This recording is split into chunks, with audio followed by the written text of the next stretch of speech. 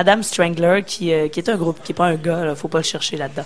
Ils sont en spectacle au cœur du FEQ ce soir à 18h30. Messieurs, bonsoir. Bonsoir. Bonsoir. Donc, c'est qui finalement Adam Strangler?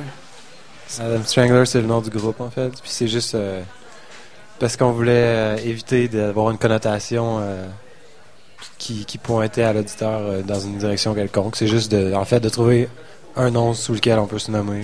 That's it. On a décidé de faire une blague avec Adam Strangler. Went on from there. Ah, c'est ça.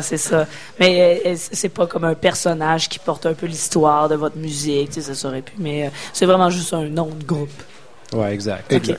Tout simplement. Est-ce que c'est votre première participation au festival d'été? Oui, première fois. On a joué quelques autres dates à Québec, mais festival, première fois. Et comment vous allez appréhender le concert de ce soir? Bon, on a vraiment hâte, là. C'est cool. La scène, c'est beau. Puis on joue avec Daisy Death Race, puis on aime bien ça.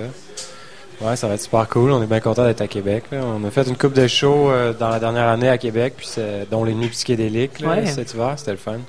On aime toujours ça, venir faire un tour dans la vieille capitale.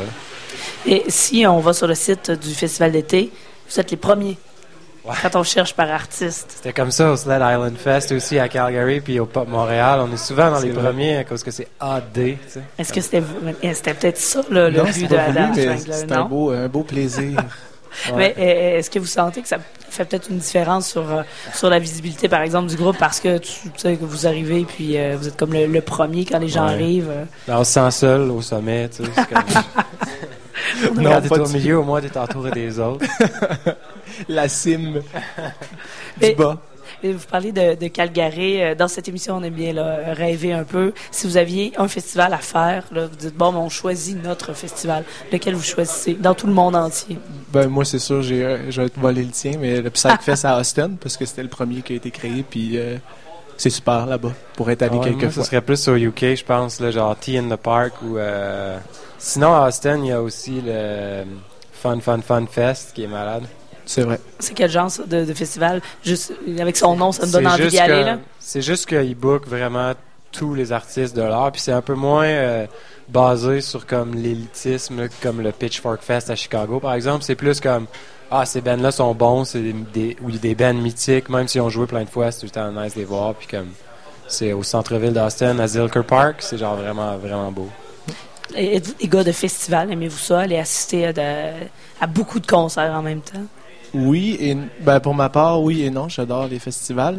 Il y a souvent le problème monétaire qui va avec quand on joue pas dans un festival. C'est peut-être le premier facteur limitant. Mais sinon, oui, le problème, c'est ça actuel, c'est que des fois, les line-up sont un peu particuliers. Il y a trop de diversité. C'est pour ça que des festivals qui vont cibler le style, c'est plus intéressant.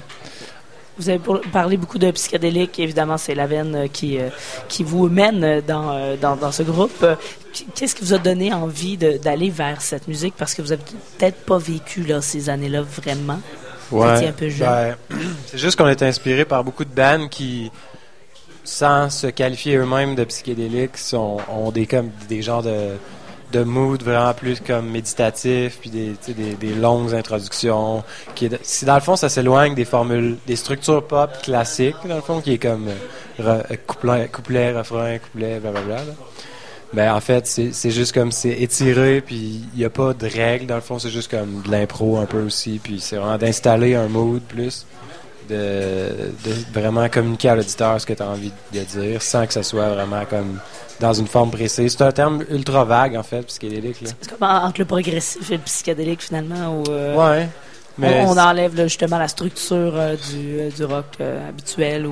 Mais elle est quand même présente, mais c'est juste que c'est pas présenté de la même façon. OK. Et qu'est-ce qui vous a donné envie de faire ça? Est-ce que vous avez écouté des groupes, justement, qui étaient peut-être plus psychédéliques ou c'est peut-être formation académique qui vous donnait envie de... Non, mon deck en psychédélique jazz.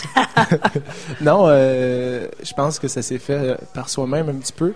C'est sûr que c'est dans l'air, là. C'est ça, le mot psychédélique est dans l'air, puis c'est pas nécessairement une bonne chose. Fait qu'on s'associe pas à ça nécessairement à deux mains. Mais je pense que c'était juste la façon dont ça s'est fait et toutes les influences mutuelles de genre Beatles, Bowie, qui étaient quand même un peu dans ce style-là, avec des trucs plus modernes, genre Brian Johnson, etc. Ben, pour ma part. Fait que c'est ça qui a amené ça là, ouais.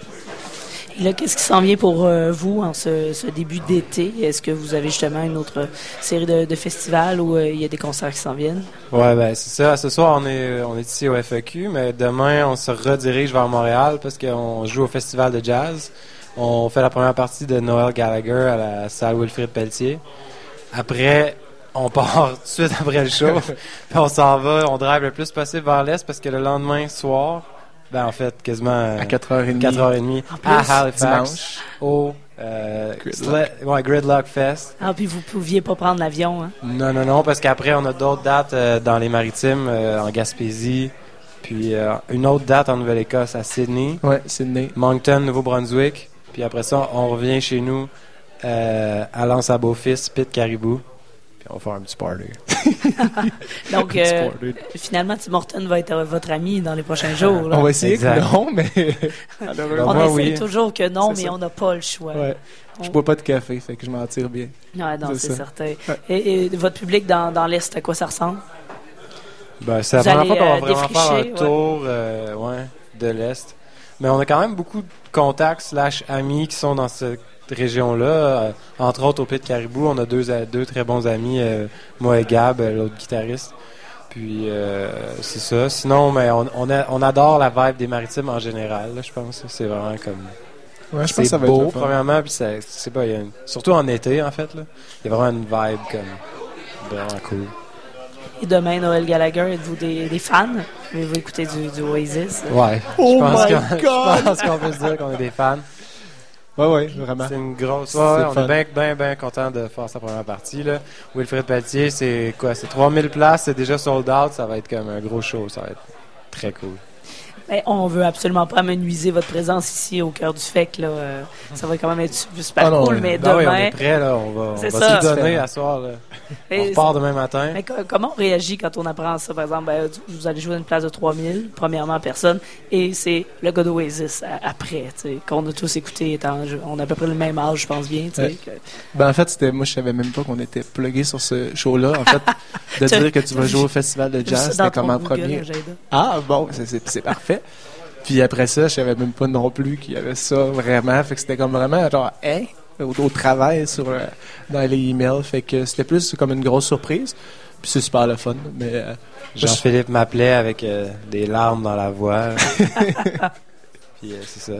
Ils annonçaient qu'on allait jouer pour Noel Gallagher. C'était bien le fun. Ouais. C'est quand même très cool. Ben, vous souhaite un bon spectacle demain, mais aussi ce soir, on va en profiter avant que Noël vous amène. Non, je fasse traverser. Ben peut-être.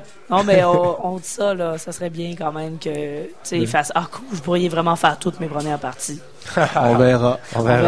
C'est pas une attente. Non, mais en tout cas, moi, on est juste vraiment contents. Je vais le souhaiter pour vous autres. C'est ce soir aussi au FEQ, ça va être super cool. Ouais, 18h30 au cœur du FEQ, c'est vraiment parfait pour aller voir ce spectacle-là. Après, on va en voir d'autres, mais on sera là à 18h30.